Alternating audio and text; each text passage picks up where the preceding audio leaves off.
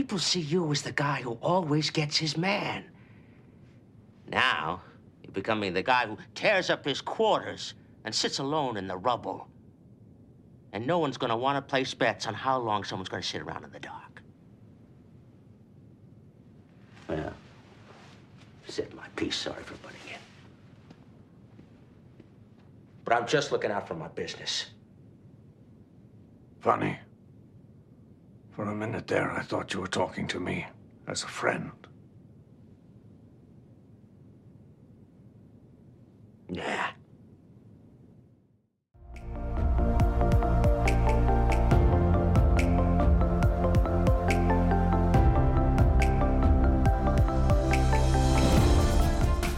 Well, hello and welcome to Tarek Noir. My name is Joe and I'm here in person with my brother Matthew, and we're here every week to recap Star Trek Deep Space Nine. If you'd like to follow us on the promenade, then be sure to follow @Tarek Noir on Twitter to see our latest polls, memes, and other ridiculous tweets. Today we are talking about Season 4, Episode 12, Crossfire. The episode was written by Renee Echevarria and it was directed by Les Landau. So Matthew, have you ever found yourself being the bodyguard for the man who is in love with the same woman that you're in love with, but you don't have the confidence to just tell her that you're in love with her because you feel like it's silly for a changeling to have feelings for someone else, much less your coworker? So you just bottle up your feelings until you nearly kill the woman you love, the man you're supposed to be protecting, and yourself? Those records were supposed to be sealed. They are not. I have unsealed them. Ma ha ha ha ha ha. No. Listen, even in my worst day, I've never been that down bad. I've never been down this bad. Odo is the most down bad that anyone has ever downed. Odo is down, bad. Down. It's kind of really, it's really, really rough to watch him because at every turn, it's just like the wah wah wah wah music should be playing every single time we see him. It's the sad Charlie Brown music as he walks behind Kira and Shakar as they're flirting and about to kiss. It's the loser music on Price Right. Boom, boom, boom, boom. Yeah, exactly. Just constantly throughout the entire episode. My favorite sound in all of Star Wars was when they're like, it's in the first one, A New Hope. The first one. Yeah. And they're like going through the Death Star and they like have to turn stuff off. Yeah. And so they're turning off. Obi-Wan is turning off like the shield something somewhere. Yeah. And it's all. And I just feel that happening to Odo. Like I just. like if they had the budget really to make this episode work, they should have had Odo just like actually melting. Like there's no way that like he can hold his form after taking this many L's. Like no, he's just like his face should have just been perpetually sweating, like the Jordan Peele gif of just like the profusely sweating. That should have just been him the entire time. I feel like he's like the portrait of Dorian Gray, like where you should really be able to see, like looking at him, what's going on inside. Yeah. I mean, it's very plainly on his face, his very expressionless, Gumby ass face, that he's having a rough time. Well, they had at one point he's thrashing stuff around, and then he gets down, his hair's a mess. Okay, I would like to talk about that because that little moment with his little emo strand of hair over his face, I was kind of digging that look. Like it's very much like Spider-Man 3 when Peter Parker, when he gets like the Venom suit, and all of a sudden he turns into like, I don't know, emo sex crazed version of Peter Parker, and he's like dancing in jazz clubs and shit like that, wearing black. Like that felt like that was Odo's Venom moment. I have basically. no recollection of that. Is that the Tobey Maguire ones? Yeah, the Tobey Maguire ones. I put 3 so far out of my brain. I mean, that's valid. I think that's the right move, but it's you haven't seen the memes, the gifs. Too. People were like, people have been huge advocates for 3. Yeah, no, not 3, 2. 2 with Doc Ock. Yeah, sure. Everyone loves that one. Not me. Oh, you're anti Doc Ock? I found that movie to be boring and bad. I don't know. Really? Yeah. I have not seen it in years. Neither have I. So I'm not really going to stand here like in defense of it. I'm standing by it because why not? Sure. Yeah. Here's the thing. I've been a hater my whole life, and I'm going to trust. Yeah. I'm going to trust my hate takes. Okay, that's totally fine. I've been wrong once. Times. Sometimes, some number. Only once? What was the one time? One time, some number. Well, I was very anti-reality TV, like very anti, and I think for good reason. Yeah. And people around me were all just like getting into reality TV. This is like 10, 15 years ago. When like now it's ubiquitous. Now I got reality TV on in my house, like whatever. But like there's a whole group of people who get together and watch Top Chef. And especially like the early seasons were very reality TV where it's like personalities, people being like all bitchy to each other. Now it's just like the biggest kumbaya. Let's just look at good food, which is fine. I like it. But we're watching the show and I was just hating on like the whole concept and like, oh, they're judging this and that. Also, you can look through his receipts, but they only like historically on the broad scale, they've only liked food from a certain perspective and not from other Really? Uh-huh. Fascinating. And some people blame Tom, and he should get his, but I blame Gail. I have no idea who these people are, but fuck Gail. Someone listening does. Okay, fuck Gail. People really ride hard for Gail, and I'm like, Gail was the evil one from the beginning. But anyways, the host was Padma Lakshmi. Yeah. And I was just like, in hating on the show all the way, I went like a step too far, where I'm like I thought that Pam Anderson wasn't hot like back in the day, because I'm like, she just looked like people who look like a Barbie doll or just came out of whatever, like, okay, like what am I looking at? This isn't like a human person. This is just someone who's built to be hot in all whatever ways. And I turned that same spirit of hater-ation towards Padma, and I was like, is she really like that hot? She's just got like these whatever. And when I tell you I was incorrect, for no reason, I don't know why I was denying myself. Like, if I'm going to be watching this show with people that I don't like, that I don't even talk to anymore, and I'm watching a show like that goes against my whole thing, why can't I just find like the one thing to hold on to, which is Padma? So the one time that you were wrong in all of your hater takes was that a universally recognized attractive woman is indeed actually attractive? The one time I was wrong was when I decided I didn't want to just objectify a woman. Okay, sure. Okay, buddy. And it turned out that the world told me I should have, so... But I was out there trying to fight the good fight and not objectify this beautiful woman and just see her as a beautiful thing and as an object. Okay, congratulations. Here's your feminist ally cookie. Thank you. Go enjoy so yourself. I also do not really care too much for reality TV. But however, a very like enjoyable exception to that rule is The Ultimatum on Netflix, but specifically the Queer Ultimatum season. No, are you familiar with this show? I am familiar. Not okay. A chance. The great thing about it, awful. The Ultimatum, like the straight version, is like 5 couples, like so, like 5 or 6 couples, whatever the appropriate number that math works out, of like 6 men, 6 women, and they all have to like divvy up. So the men are always going to end up with one of the other women, and all the women are going to end up with the other men. But in the Queer season, it's just free for all. Like any of them could end up with any of them. It's so much more fun. That's not better. That's just more math. And also more mess. It doesn't make anything better. It's more mess. It's more math.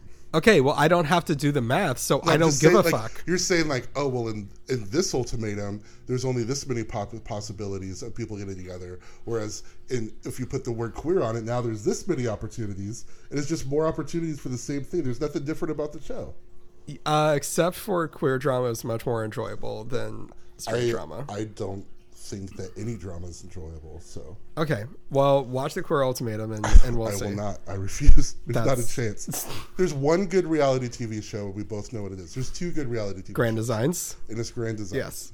The other one's Alone, but it's Grand Designs and Alone. Yeah, like the great thing about Grand Designs is it's not like the classic like Real World or like dating reality show. It's just how much money are these 2 idiots going to lose? And that's great. How soon will they get divorced? Yeah, how soon will they get divorced, and how much money will they lose in the process? So like, all the American like house shows, like we all love, like people love a house show.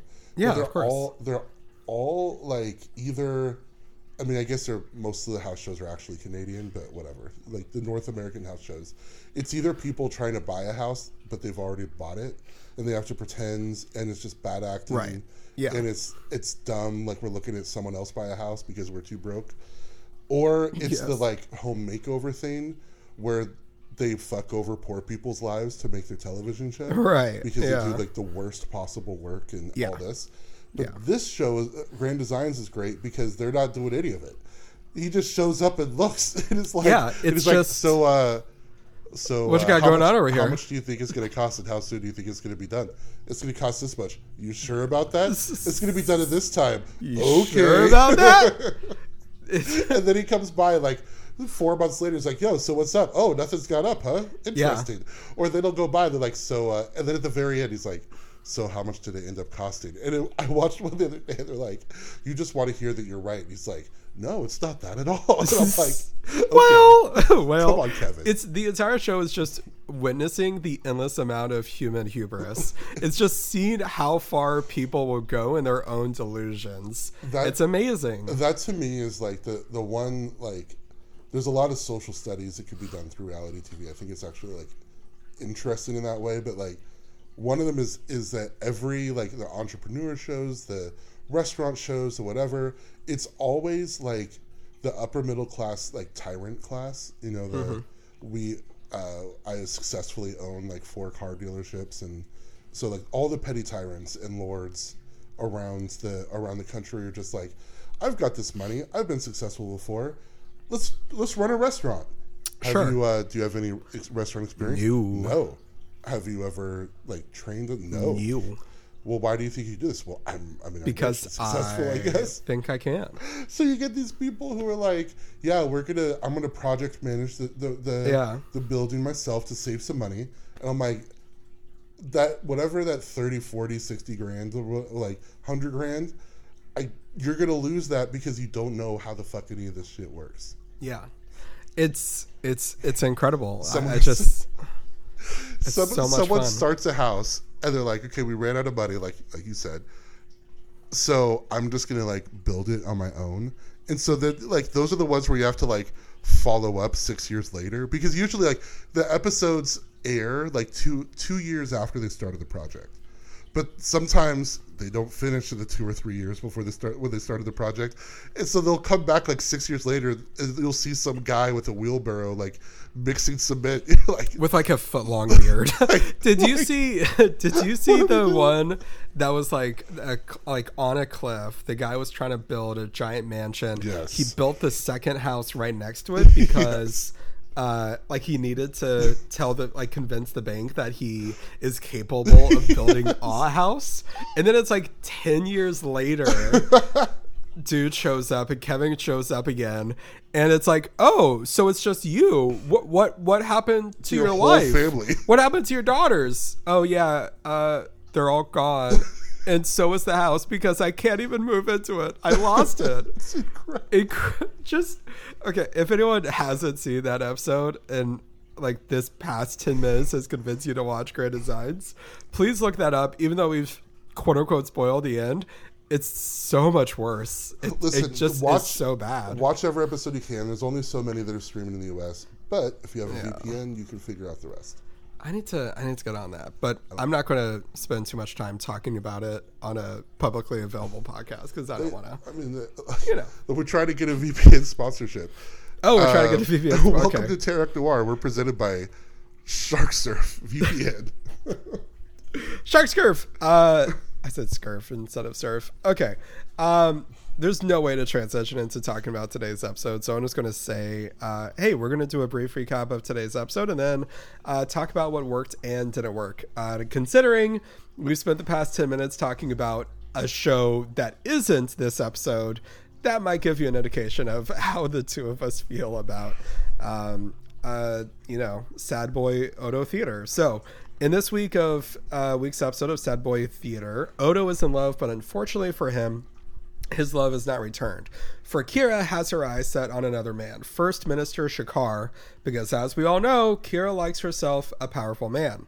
Shakar is She does. She does. Shakar is visiting the station to participate in meetings relating to Bajor joining the Federation when Odo receives a tip that someone on the station is planning to assassinate Shakar. Odo leads the new beefed-up security detail, which puts him right in the middle of the budding romance between Shakar and Kira. Unfortunately, he lets his own feelings for Kira cloud his judgment and nearly gets the three of them killed.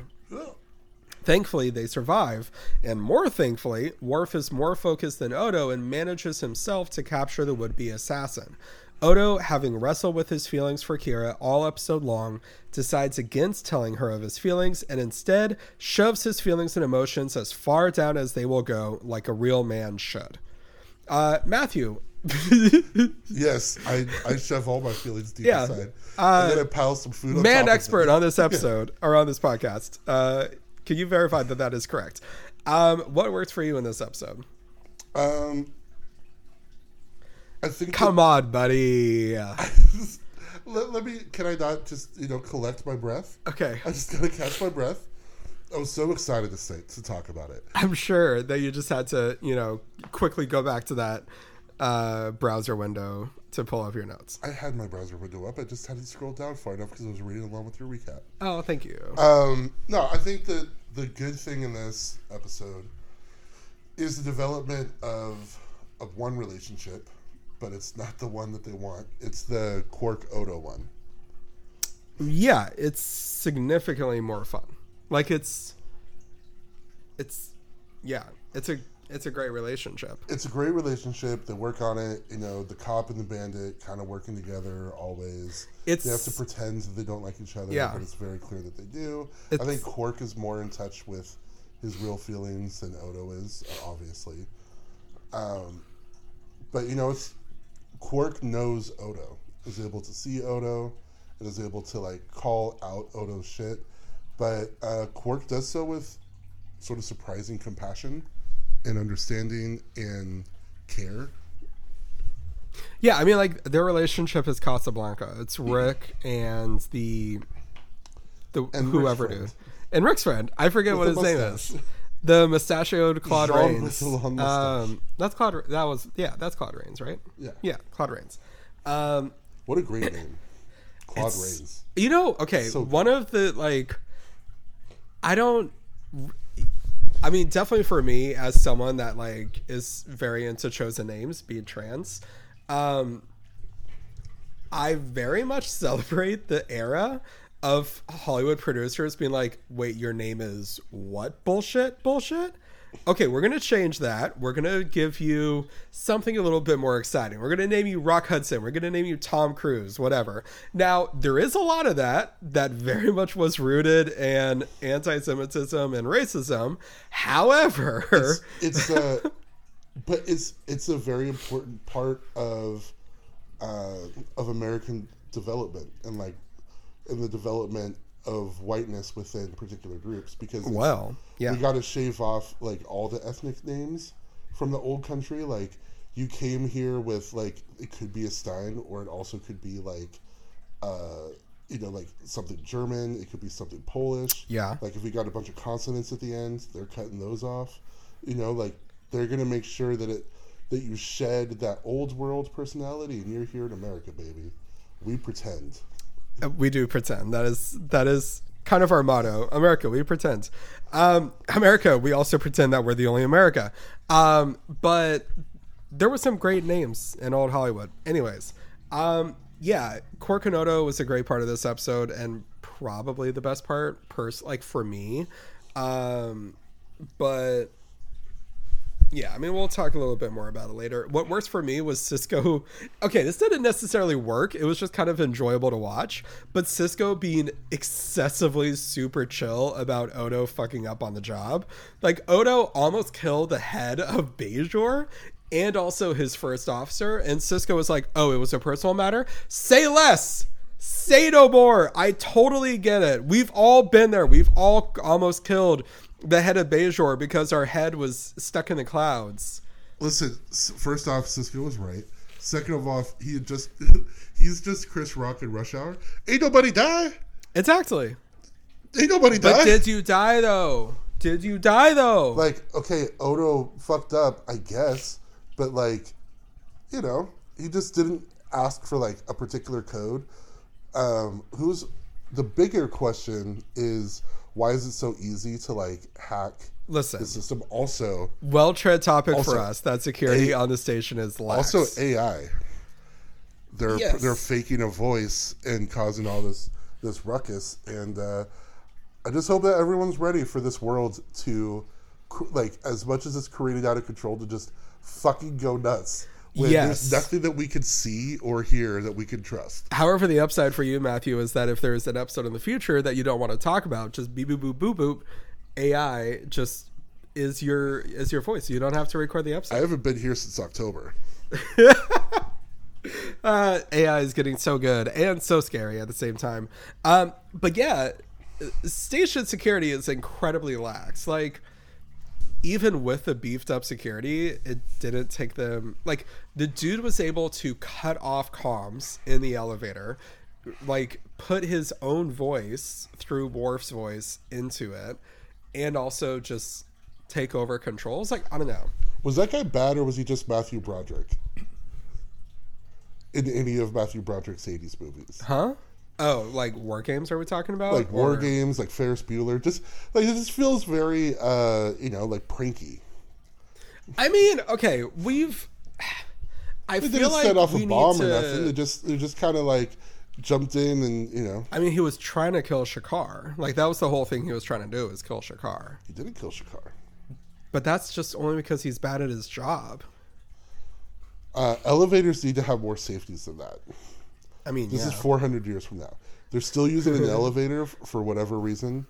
And, it's basically a Wonkavator, though. It'll go up, like, sideways, slantways. Like, it'll go everywhere. There's like four. There's like four elevators, turbo lifts off to. We got to call it something special. Yeah. Off to the side of the bridge of the Enterprise. They all go to the same places. I mean, basically. So, like, there's like, I kind of appreciate that Discovery in like season 3, I think, was like, what if we looked at how turbo lifts worked? I don't entirely enjoy the execution of it, because it did look like the turbo lifts were just floating around in a space that was as large as the Death Star, where Discovery is actually not quite as big as the Death Star. But like, because those lifts were just like wandering around every fucking which way. Is 60% of a ship just a turbo lift corridor? Kind of. I feel like I remember seeing a schematic of like the Enterprise D and like seeing all the different turbo lift shafts, and it was just a significant amount, because like you've got like, because they can go down levels and then across in a given level, or it's a whole thing. If they're gonna have elevators, they should have escalators. Escalators are so fun. I just love. And honestly, I mean, if there was a ship that was going to have an escalator, it would definitely be the Enterprise D. Like, you're telling me that there's not some giant shopping mall in the middle of that ship? Yeah, actually, also, like, if DS9 was not built by Cardassians, there would be escalators on DS9. O'Brien should have put a couple in just for fun. Surprisingly, over the course of 7 years, they do very little like Federation modifications to it. They're like, you know what? If it ain't broke, they could have gotten way more work done if they didn't if they didn't let Keiko go down to Bajor. Like, if Keiko stayed on the station, they would have gotten so much more work done around that Probably place. So. Like, as it is now, like it was O'Brien taking 3 shifts in a row to stay away from his wife and kid. Yeah. Now that they're on Bajor, he's just in the holodecks all day. All day long. All day long. Just like him and Bashir just jerking each other off flying planes. Basically, yeah. Is that your joystick, or are you just happy to see me? Okay. Make left, make left, make right, make left. Make right, and we're good. And we've landed. Splash. No, not the sound effects. Okay, so what didn't work for me in this episode was Kira being head over heels for Shakar. Like, I don't know. I feel like we're going to talk about Odo and Kira in a second, and Odo's, crushing feelings for Kira. But I feel like I don't feel like they give Kira believable partners. Like, Why not? They've given her the same partner so many times. It's very believable. Shakar is super believable.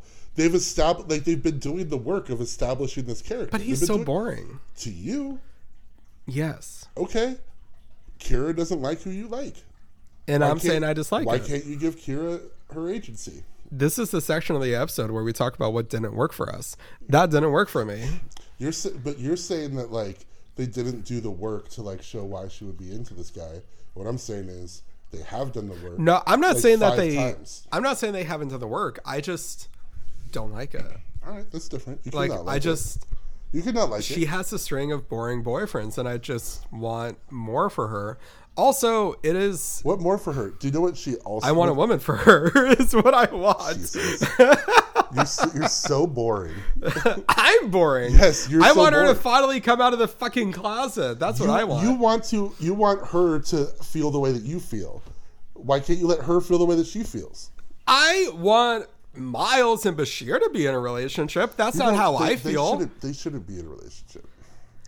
They should just fuck, is what you're saying. No, I'm saying that they've found their perfect, like, frequency of occasional fucks in the holosuite. No, they're like of just being like they're just friends. They each have their own thing. It's good to have just friends. You can have platonic friends. Yes, you can. You could have platonic friends, and that could be a very good thing. Sure. You don't have to. Not everybody has to fuck everybody. That's correct, and I'm not suggesting that everybody fucks everybody. I'm just saying that Miles and Bashir should fuck each other, and Kira should fuck a woman. Okay. That's all I'm saying. I have very reasonable wants. Kira has made it clear that that's not what she wants, and you won't accept that from her. I feel like the definition of insanity is doing the same thing over and over again, expecting different results. She's having a great time. Is she? Yes. Kira wants to have the occasional whirlwind fuck trip, and these dudes don't live on the station. She's not trying to have some, like, you know, like cleaver beaver like marriage. I'm not saying that. She wants to work. She wants to do her thing, and she wants a man to have sometimes, which is what all these dudes are. All these dudes are successful, powerful, status men who are all generally like tall and thin, and whatever, and that's her type. She's really into European beauty standards. She is. Yeah. What we know about Kira, post her being a terrorist, is she is a boring careerist. She's an administrator, and she was so excited to just sit there and look at criminal reports in the morning with her coffee. There's no one more basic than Kira. The thing about Kira that's like in her like 90s womanness, she's like, I want to have my work, and then I want to have a man here and there. There you go. Let her have her thing. It's working for her. Uh-huh. I don't know if things are going to end well for her and Shakar.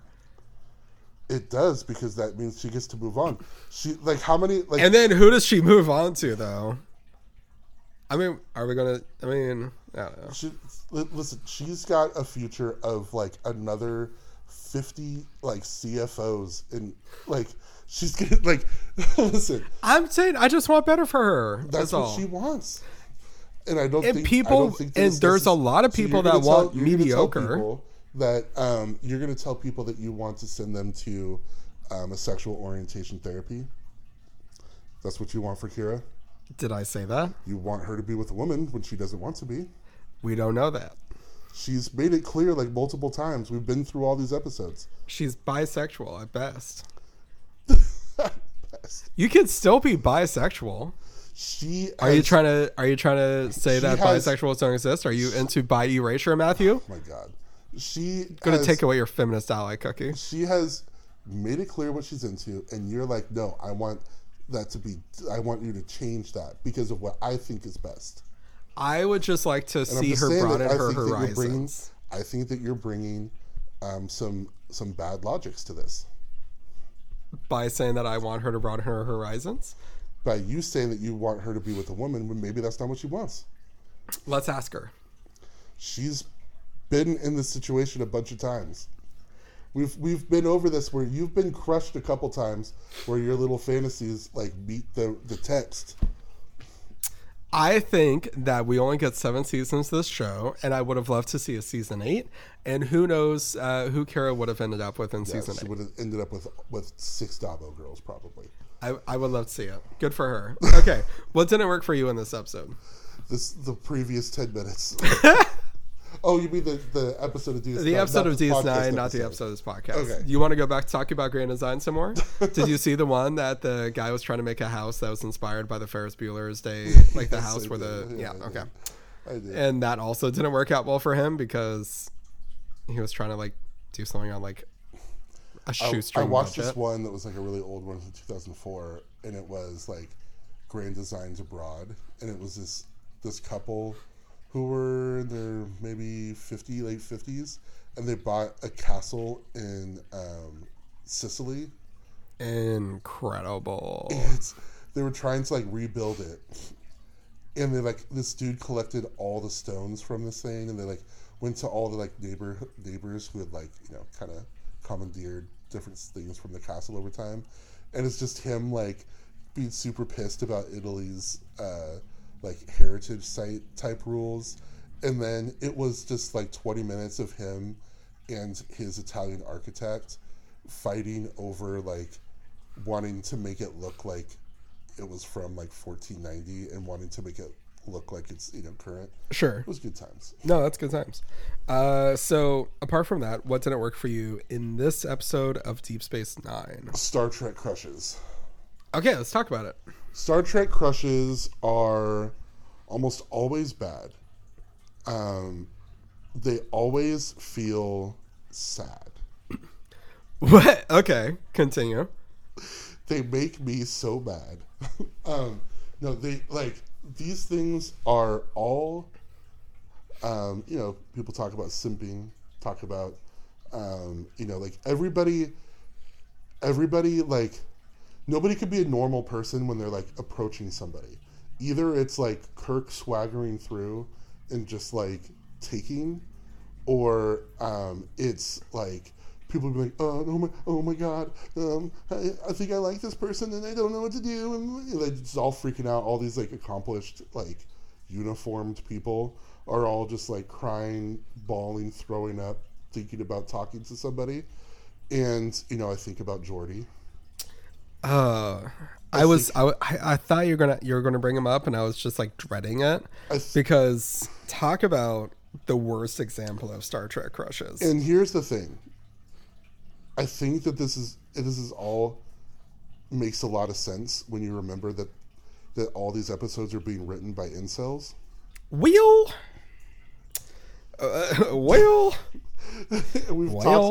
already talked before at length about how that one Geordi episode where he's like, masturbating at best to a hologram of a real person. At best.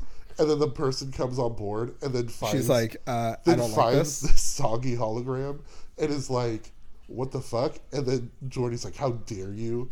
How dare you like comment on my spank bank? Like what? Like who do you think you are? And then she apologized. As she should have. And I'm just thinking about, again, the writers of these episodes and how they're all just like projecting their own fear of talking to an attractive person, even though they got a job. They got a job in Hollywood. What's your problem?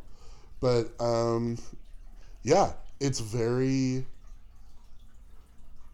it's down bad. It's not people getting rejected. It's people not even being able to like get the words out of their mouth to say anything. Yeah, and it seems like I'm trying to figure out like what exactly is the point. Like what is the message of like, oh, look at this. We have all this advanced technology, but sometimes humans can't figure out their emotions in the future. Is that like it? Or is it literally just incels? Like, it obviously it very much is that because Dax and the spots go all the way down. Like that's the writer's wet dream. Like it's very explicit. That's someone with 18 hentai tabs open on his laptop right now. Oh, for sure. Like when I recently rewatched the Star Wars sequel trilogy, which I know that was a choice that I made, and it was not exactly a good one, but that's on me. But when I was watching The Force Awakens, like I couldn't help but think about which of the writers, like Rey, like what part of Rey is which writer's fantasy, because like there's a certain amount where she's just like literally wearing white. She's this innocent person that, you know, looks after animals and you know, is still somehow capable. But then you've got Harrison Ford that's like wanting to mentor her, and then you've got Finn that's wanting to fuck her. Like it's this weird kind of thing of like, it's this idealized version of a woman, but it's rooted in like childlike innocence because she's just constantly waiting for her parents to come home. So it's like they're kind of writing her as someone that's like somewhat stunted, you know, in terms of development, and that's the ideal version of a woman in this movie, I guess. We don't talk enough about the virginal sexy like Luke Skywalker with like the hair whipped over the face. Yes. Also wearing white. Also yes. waiting for parents to come home. Who yes. It's complicated. But like there's also like that one poster where it's like him with holding the lightsaber aloft and with a shirt open. Yeah, the titties out. With pecs that have never existed on Mark Hamill. Never. Not even in AI do those pecs exist on Mark Hamill. Like Buddy would have to perfect push up for like 6 months. Yeah, insane. Which, I don't think. But no, I mean, like, definitely, you know, so much of, you know, a lot of Star Trek characters are very much just, you know, the writer's wet dreams. I mean, you got it bad when you're all alone. Yeah. So, wake up, but call right back. So Odo's crush on Kira, we're not exactly a fan of. Mainly, it's just in how, like, bumbling and like just inept this man is the entire time. How has Buddy got like the crush of a 13-year-old when he's not like you always talk about solids and they're silly blah blah blahs, and it's like the show for seasons went out of its way to show how alien and separate Odo is, and I guess their way to integrate Odo is by having Odo like fall in love with this woman, which again Odo like shouldn't be gendered at all anyway. Like it doesn't, like, because it's just like liquid goo, it doesn't make like, so it's like, well, like he just, I mean, he like assumes shapes, which like put that aside, like I don't want to, like, we don't, you know, just like it's just, I'm just saying like there's a whole like list. Changelings are literally genderless fluid technically. Yes. But they're literally just fluid, like they're literal fluid. And she's Barbie, he's just fluid. and then like, okay, like he's in love with Kira, and I don't know, like sure, like there's 3 women on the ship. You're gonna be in love with, like he decided like everyone's in love with Dax, so let me just like let me branch out. Let me zag where everybody zigged. there's an underappreciated asset over here that he can move to. Yeah. But it just like it feels weird, and you just kind of jump into the episode and he's like, oh, let me set this up right, let me do this, let me set this, and it's just like, who is this person? Isn't this the grumpy goo sheriff? Like, what do we, I don't, you know, whatever. Well, I mean, like, there's a certain extent where, you know, there is something charming about, like, the grumpy old man that, like, has a heart, you know? Like, I mean, you know, in the movie Up, the old man is, like, super fucking crotchety, but then, you know, if you bring up his dead wife, like, all of a sudden he turns into a fucking puddle. Or even, like, Rick in Casablanca. I know. But, like, even, like, Rick in Casablanca, where the entire movie, he's just like, you know, fuck off, I don't want to talk about love. But then it's like, you know, Sam plays the song, and all of a sudden, fuck Paris! Oh, my God! Emotions! Oh, what a great character. I feel Rick. Well, of course you do. I don't have a song that'll do that to me, but I got the first part. I definitely smoke more cigarettes. I definitely feel like, for whatever it is, like, my favorite characters are always Claude Rains, and then like the guy that has a face that doesn't look like it should be a real face, but it is his face. You know that guy? In Casablanca? Yeah, the guy that's got like the weird kind of voice that he was like the criminal. Oh, yeah, that guy. He just has an odd looking face. Like I wanted to say Igor from Frankenstein, but like that's tough. cruel, That's right? tough, Exactly. But anyways, yeah. I mean, like there is something charming about the hardened, sheriff having a heart of gold or whatever, but it's just like it's one thing to like for the hardened sheriff to have a heart of gold. It's another for him to just be as down bad as he is in this episode and to be just like kind of worthless over the course of it. Like the charitable explanation is that he is like a 13-year-old boy, right? Because he's never had a crush before and he doesn't know what to do with it, right? These like emotions are crippling and blah blah blah. And I'm pretty sure he was only found like a decade ago, so like he kind of is basically a teenager in development. Well, I mean, I don't know how quickly they develop. They seem to develop pretty quick.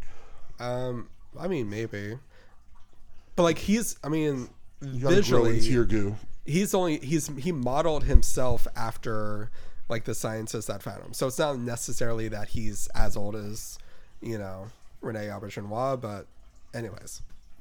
Yeah. It's so funny they want to have a person who's like literally fluid and they're like, hey, can we get a 7-year-old to play this? Right, exactly. I mean, this entire time smooth, look natural. This entire time I've wanted queer representation in Star Trek, and technically this genderless fuck is just anyone that he's in a relationship with or attracted to. Like it's kind of inherently queer just because it's not, heterosexual. There you go. Yeah, I know. I finally did it. I got my thing. You made everything you ever wanted. It turns out it was an Odo all along. Yeah, that was the friends we met all along the way. But yeah, I mean, unfortunately, of course, like he's very much depicted as a straight man, and that's how it is. But oh well. It's interesting how this episode is like flirting or like teasing the idea that two primary cast members are going to potentially end up in a relationship together, or at least one of them has feelings for another. And there's only like so many examples of this in Star Trek. Like in TOS, like Kirk was, flirting and romancing women all over the galaxy, but less so like being in a relationship with someone in his crew. I think like the first time that we get an example of that is in TNG, where you've got Riker and Deanna, but even then they're not really in a relationship. It's a past relationship, and like it hints towards the future. And like there are times where they're a little bit closer and then a little bit more distanced. But I think the Riker Troy one was, I want to say, one of the better ones, the best one. Except there was like random, they get like jealous of each other, like, which is real, that stuff happens, but sometimes it gets to like the way that jealousy could be depicted in the early 90s could be pretty tough. Oh, for sure. I mean, like less jealousy, more possessiveness and stuff. Right. And that's like, one of the truths that people don't think about, like when it comes to open relationships and polyamorous relationships, is that people in those relationships can still get jealous. It's not that jealousy never happens. It's about how you actually handle the jealousy and like how you like work through it.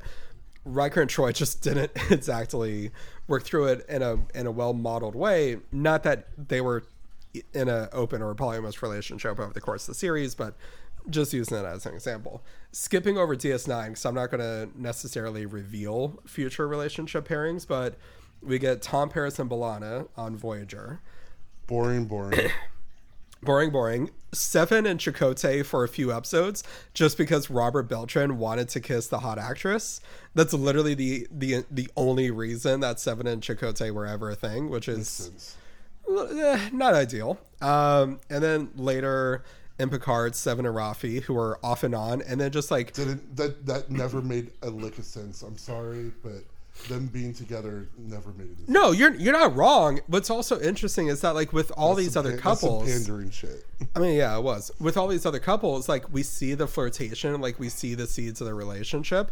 Whereas with Seven and Rafi, they're just holding hands randomly in the last episode of season 1. You did this. You were the one that was like, "Oh, Seven's so gay and blah blah blah." And I'm like, Seven's a machine.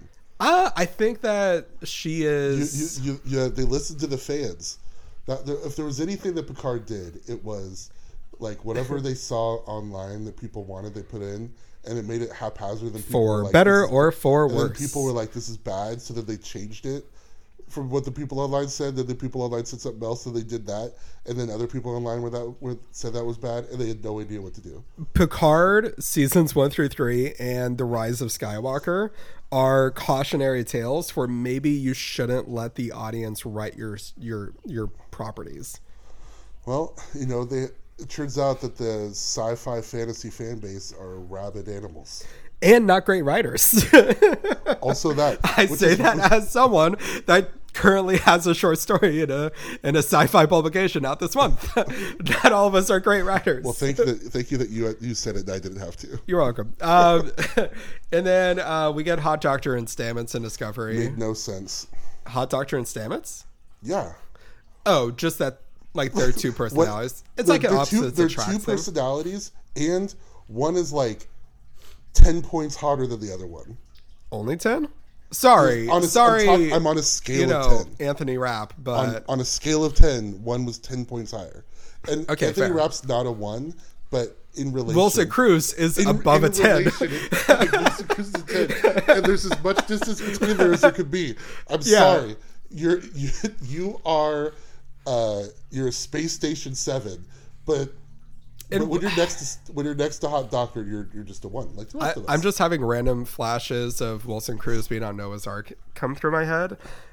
God, has that man just been gorgeous his entire life? It's insane. Yeah, that relationship made no sense. Not personality, not like the disposition, and again the attractiveness, what they're into, no sense. I mean, okay, but how many countless cishet relationships where you've got the woman who is literally Barbie, and then the man is just like in fucking cargo shorts, and you can't say like, hey, this thing is ridiculous. Well, what about this other ridiculous thing? Okay, but I'm saying it's a thing that actually happens.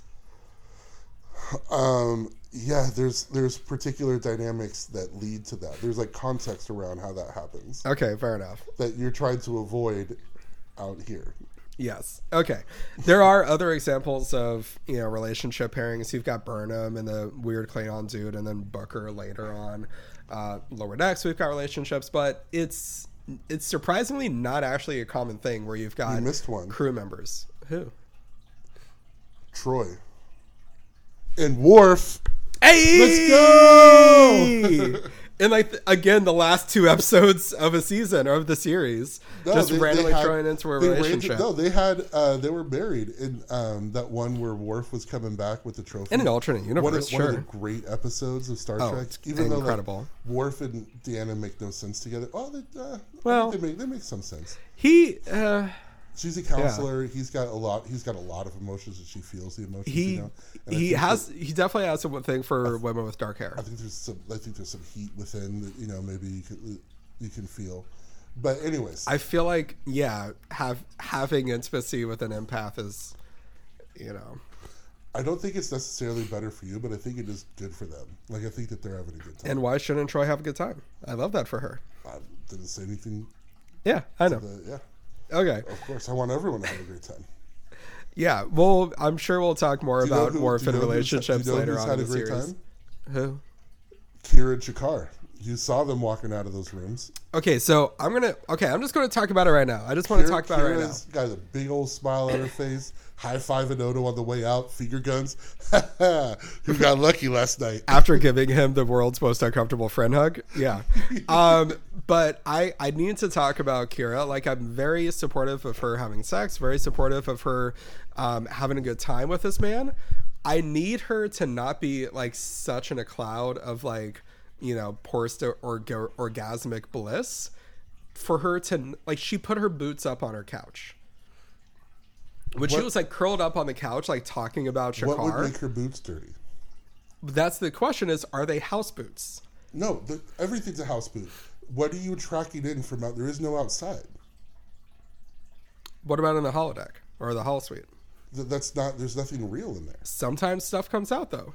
Okay. In the first episode that we see the holodeck on the Enterprise D, fucking Wesley Crusher throws an ice an ice ball. An ice ball? I'm clearly from California that I just called it an ice ball and not a snowball. That it hits Picard. So things do exit. From hell. It's got a snowball's chance in hell. So things do come out, but like, if the filter systems are that fucking good on DS9, I'll retract the statement. I just saw the boots on the couch and I just cringed. I think that there's effective means of cleaning, and again, they just have sonic cleaners. They just clean so the future just has everything, and we're fucked right now. Damn. Their future has things. And again, but not our future.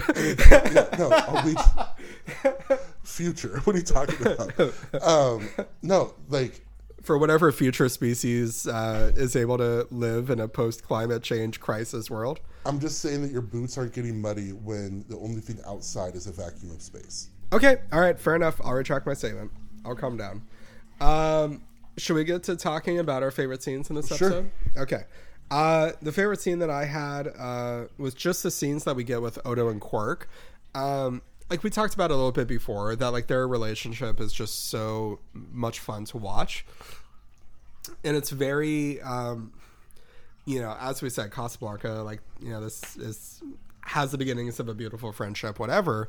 But usually I'm very much the person that's like, express your feelings, like be honest with each other, be open.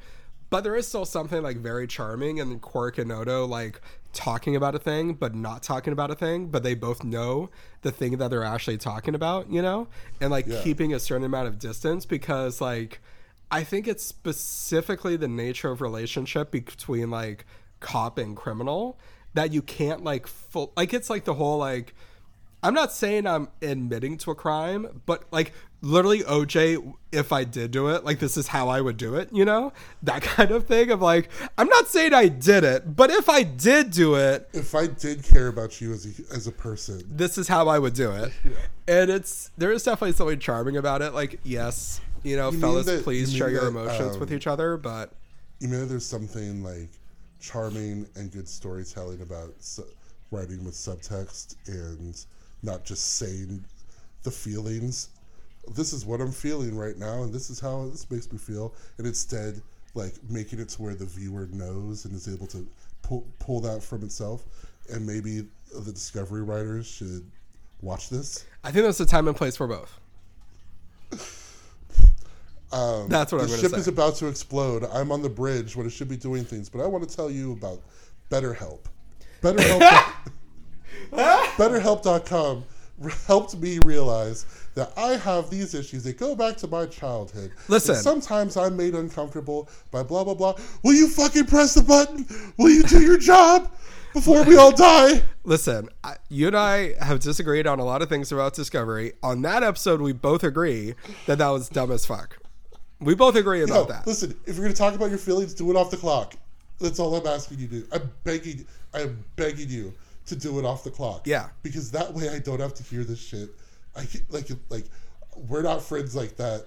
I can't carry everyone's emotional burdens from work. Or do your thing with your friends. Or just keep it quick. Say I love you. I know. Just keep it quick. They didn't have a punch in, punch out job like these people do. No, truly not.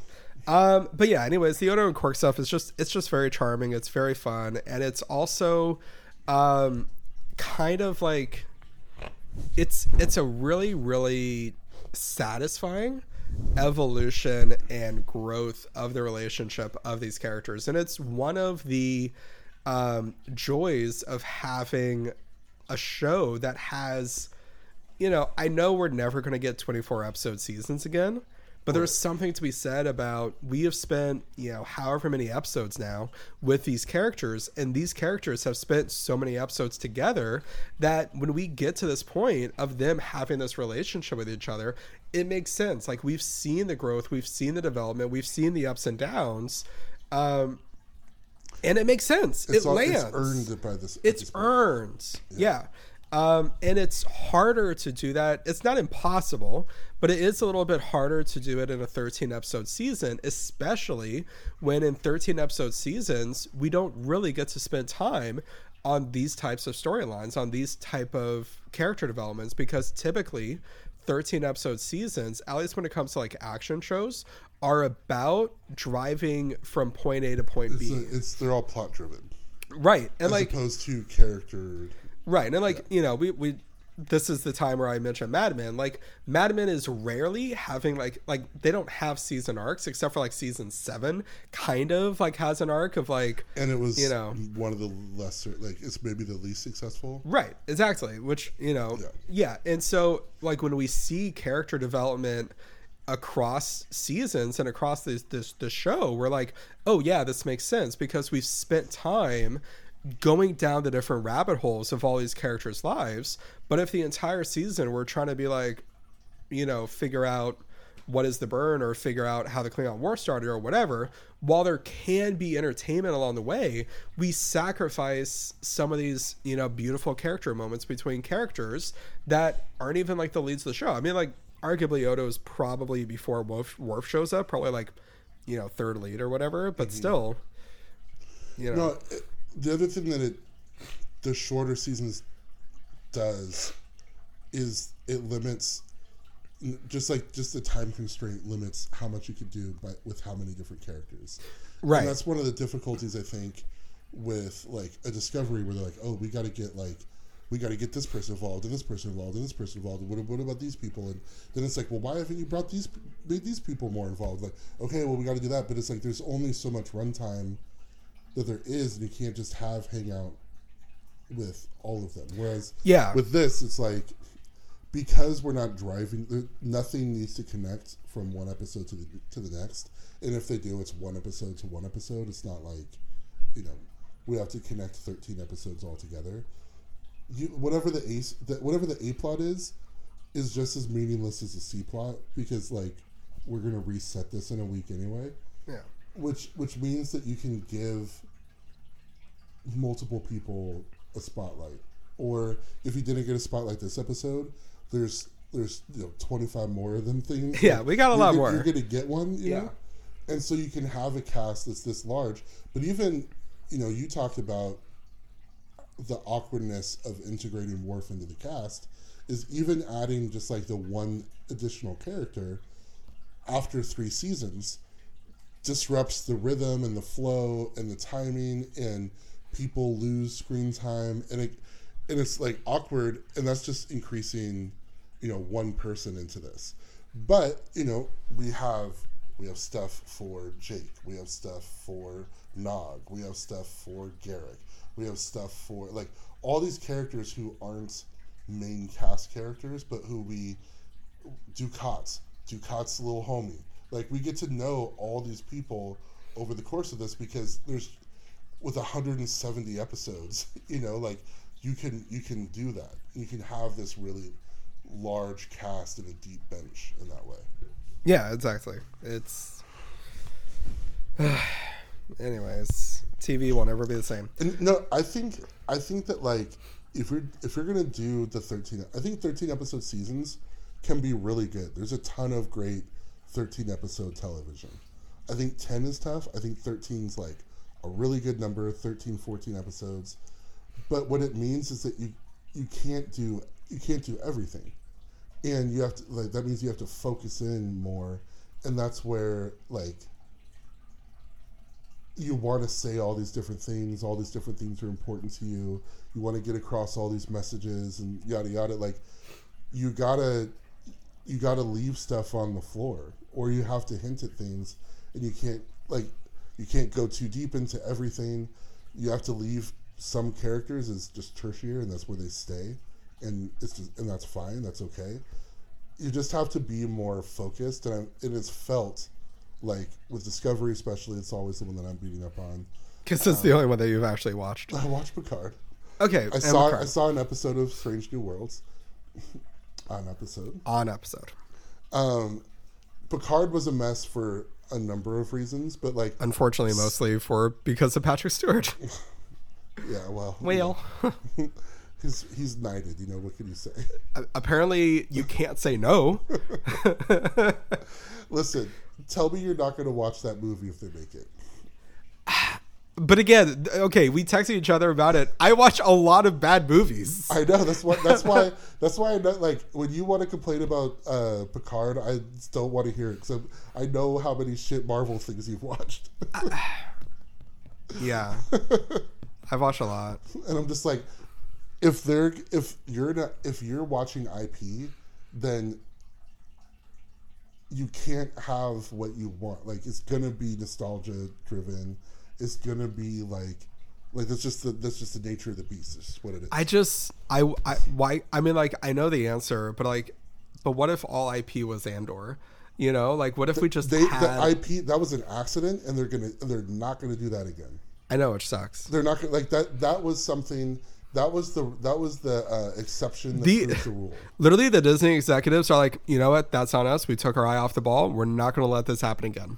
No, like, literally. Actually, that's what it that's is. literally what happened. What it is. Yeah. Just like with the Star Trek stuff, like, they're just flailing around. They're not as competent as the Star Wars people. They don't have as much fun. Well, again, and like, I mean, you know, my high horse is that the animated shows are the best parts of current era Star Trek. Same as the animated shows, with the exception of Andor, are the best part of Star Wars. I think that, like, because both studios don't care as much about the animated properties, they're just like, do whatever the fuck you want, and we get weird, like, surprising, unexpected stuff that explores the reaches of what Star Wars and Star Trek can be. I'm gonna say another thing that you may not like. What? The shows that are made for kids, yes, are better because Star Wars and Star Trek are juvenile properties. Yeah, I agree with that. that. Like, they're like, I know. Like, part of the problems that we're having is that we're adults trying to interact with the stuff. Oh, for sure. It's really made for kids and adolescents. Yeah. Oh, no. I'm fully aware. You know, I'm aware. I know. And like, like, that's what, like, what's frustrating to me with all of this is, like, almost all. This is, I mean, we're off on a tangent, but like, everything is for kids. Like, all of our popular media is young adult stuff. It's like Hunger Games stuff. It's Harry Potter stuff. It's Lord of the Rings stuff. It's Star Trek stuff. It's Star Wars stuff. It's cartoons, superheroes, and capes. Like, there's, like, those waters can only go so deep. Yes. And we're just reproducing, like, remember when you were a kid and you liked this? Like, what if we never graduated and grew up? Yeah. And like, all of popular culture is just like Neverland. And you know, I think that there's negative effects of that. Quite possibly, yes. All right, let's keep talking about this Star Trek. This juvenile Star Trek episode. What was your favorite scene? My favorite scene was the one where Worf and Odo were just synergizing over, like, security protocols. And being antisocial and OCD as fuck. Being antisocial and just be like, and just like one-upping each other on how antisocial. Hey, you know how people suck? Yeah. And you know how you want to be away from people all the time? Yeah. Wait, are we besties now? He was like, hey, I only had one person over. Like, only one person came up my quarters in the last month. Oh, I had 0 people come over. Well, I had, like, -1 come over. Well, I had -2 come over. Like, well, I killed a man who walks by my apartment. You know, like, they were just going on about how much they're like, yeah, all I care about is efficiencies and order and protocols and regulations. And being a cop.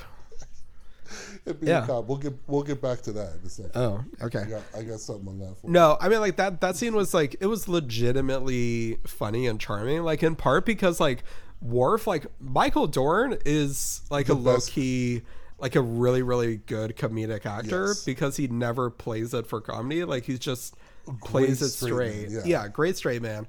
And whenever, like, a show, whether it's TNG, Picard, DS9, like, keys into who Worf is, it's so fucking good. You know, it's like nice house or good tea, nice house. Like, just like bland, like, straight, dry humor, but also him being like, yes, I do like this. And I don't know, there was just something about that scene that Michael Dorn was just, like, doing such a great job with that scene. Yeah, no, he's like very much a remove. The thing that I identify with and respect about Worf is that he's just like, I'm not letting these white people know who I really am. Right, You know, exactly. like, he's just like, I'm gonna give you like, I'm only giving you like the thing that I'm supposed to say. I'm not giving Right. like, you're not gonna be read into anything. Never let them know your next move. Worf is the way that I am with my in-laws. Well, Where I'm like, I'm not like, you are not going to know anything more about me after this weekend that I'm spending in your house than you did before I got okay, there. Don Draper. Identify with him too. It turns out that maybe all those shows about sociopaths that where I'm like, yeah, I get that, I feel that. I don't know. Maybe there's some questions that I need to ask in my next BetterHelp session. Turns out you and half the men that watched both of those shows. Which character had a good episode You're not this a week? sociopath. Huh? Huh? What? Who? Okay. Which character had a good episode this week? Worf had a great episode Yeah. because when Worf got on the station and was like, yo, Odo, what the fuck are you doing here? You've got no order. And Odo's like, well, I'm an artist, you know, like with my policing. And, you know, Cisco had to be like, Worf, you gotta like chill out, let Odo do his thing, let Odo cook. And in this episode, Odo's just a fucking mess. And Worf's like, hey, baby, don't even worry about it. I got this covered. Like, hey, why don't you go cry about it in your room with your little troll friend? By the way, your deputies, very helpful. Don't tell me that. Props to the chef. Fuck that. Like, I'd be so heated if I was Odo, but Odo's head spinning so hard he can't even tell. Yeah, he can't figure anything out. Quark had a good episode for me this week. He got to like be a good friend, but also not have to admit that he's being a good friend. And he got soundproofing, so he doesn't even have to hear Odo anymore. Like, it's just he won. And he's like he's got something on Odo now. I can tell you that too. Odo does not want anyone to know how he feels. Of course not. And if there's anyone on that station that he wants to not know how he feels, it's Quark. Yeah. Quark, like Odo would tell Kira how he feels before Quark, and we know that he won't tell Kira how he feels. Exactly. We both had the same character as needing a redo this week. I mean, it's You got it bad. very obviously sad boy Odo. Just super, super rough this week. He's just looking out the window. There's rain beating against it. Yeah. Elliot Smith is played. No. The show definitely suffers from the fact that it's set in space because they couldn't have Odo facing a rain-drenched window every fucking scene in this episode. I'm just like picturing that bus meme where like Kira's looking out the window, smiling, having a great time. Right, exactly. And Odo's looking out all sad. Odo's such a fucking sad boy that he walked up and was like, hey, to the sentries, he's like, hey, let me replace you at the door. He's like, no, I'm still on duty. He's like, no. And the little instant's like, you know they're fucking in there, right? He's like, that's exactly why I am relieving you of duty. Odo just like sits against the door, listening to them fuck, because we know that there's no soundproofing in these walls. It's been very well established in this Like, episode. You can hear right through these things, and he's just listening to them have sweet sex. Yes. For 30 to 40 minutes, At least. a good like 20 minutes of foreplay. Yeah. They're having a great. There's candles lit. We know how Kira gets down. She's wearing something crazy. You know, Shakar's not saying anything, just like pounding away. Which is for the best. You know, and Odo's listening to all of that. Yeah. And then has to like open the door, they walk out.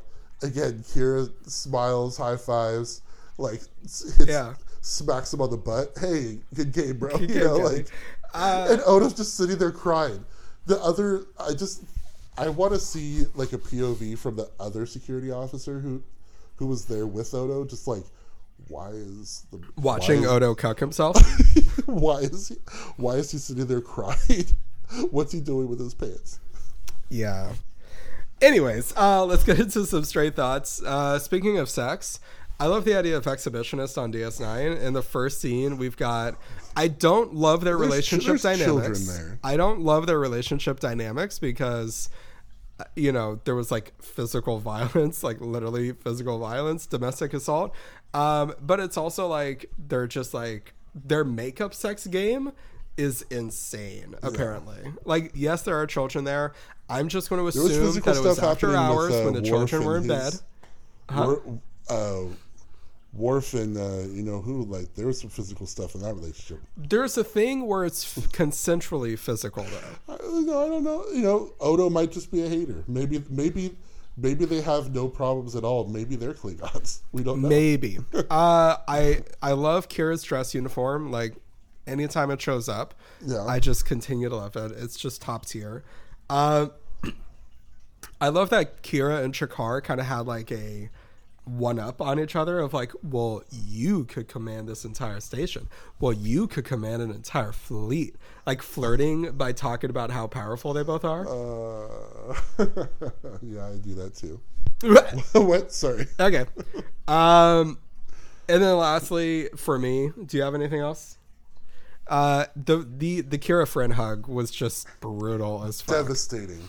Yeah, it's like, oh, aren't you so happy for me that I had sex? She knew, right? Like, did she I don't know. I feel like at the end, after the hug and after they talk, she's like, something's going on here. I don't know what, but I'm gonna have to figure it out. Like, I think that she definitely is like aware something is going on. She just isn't fully.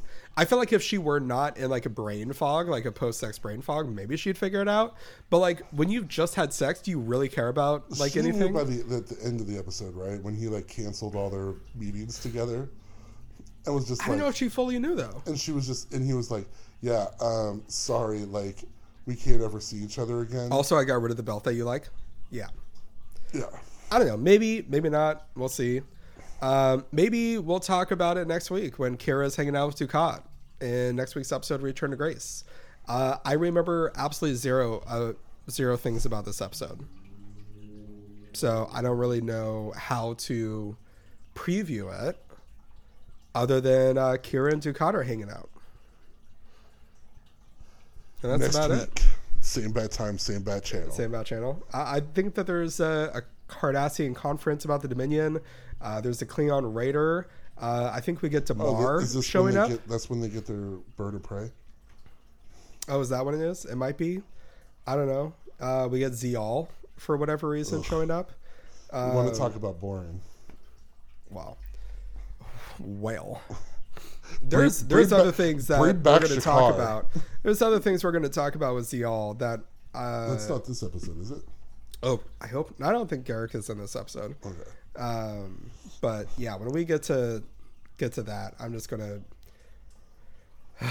You're gonna be crying, screaming, throwing up at that one. Yeah, I'm gonna have an Odo breakdown. Yeah, probably. All right, it's time for us to release docking clamps and pilot our tough little ship away from Terra Noir. If you like our show, we'd appreciate you giving it a 5-star rating and a glowing review. Thank you all for listening. We hope you join us next week, but until then, walk with the Prophet's child.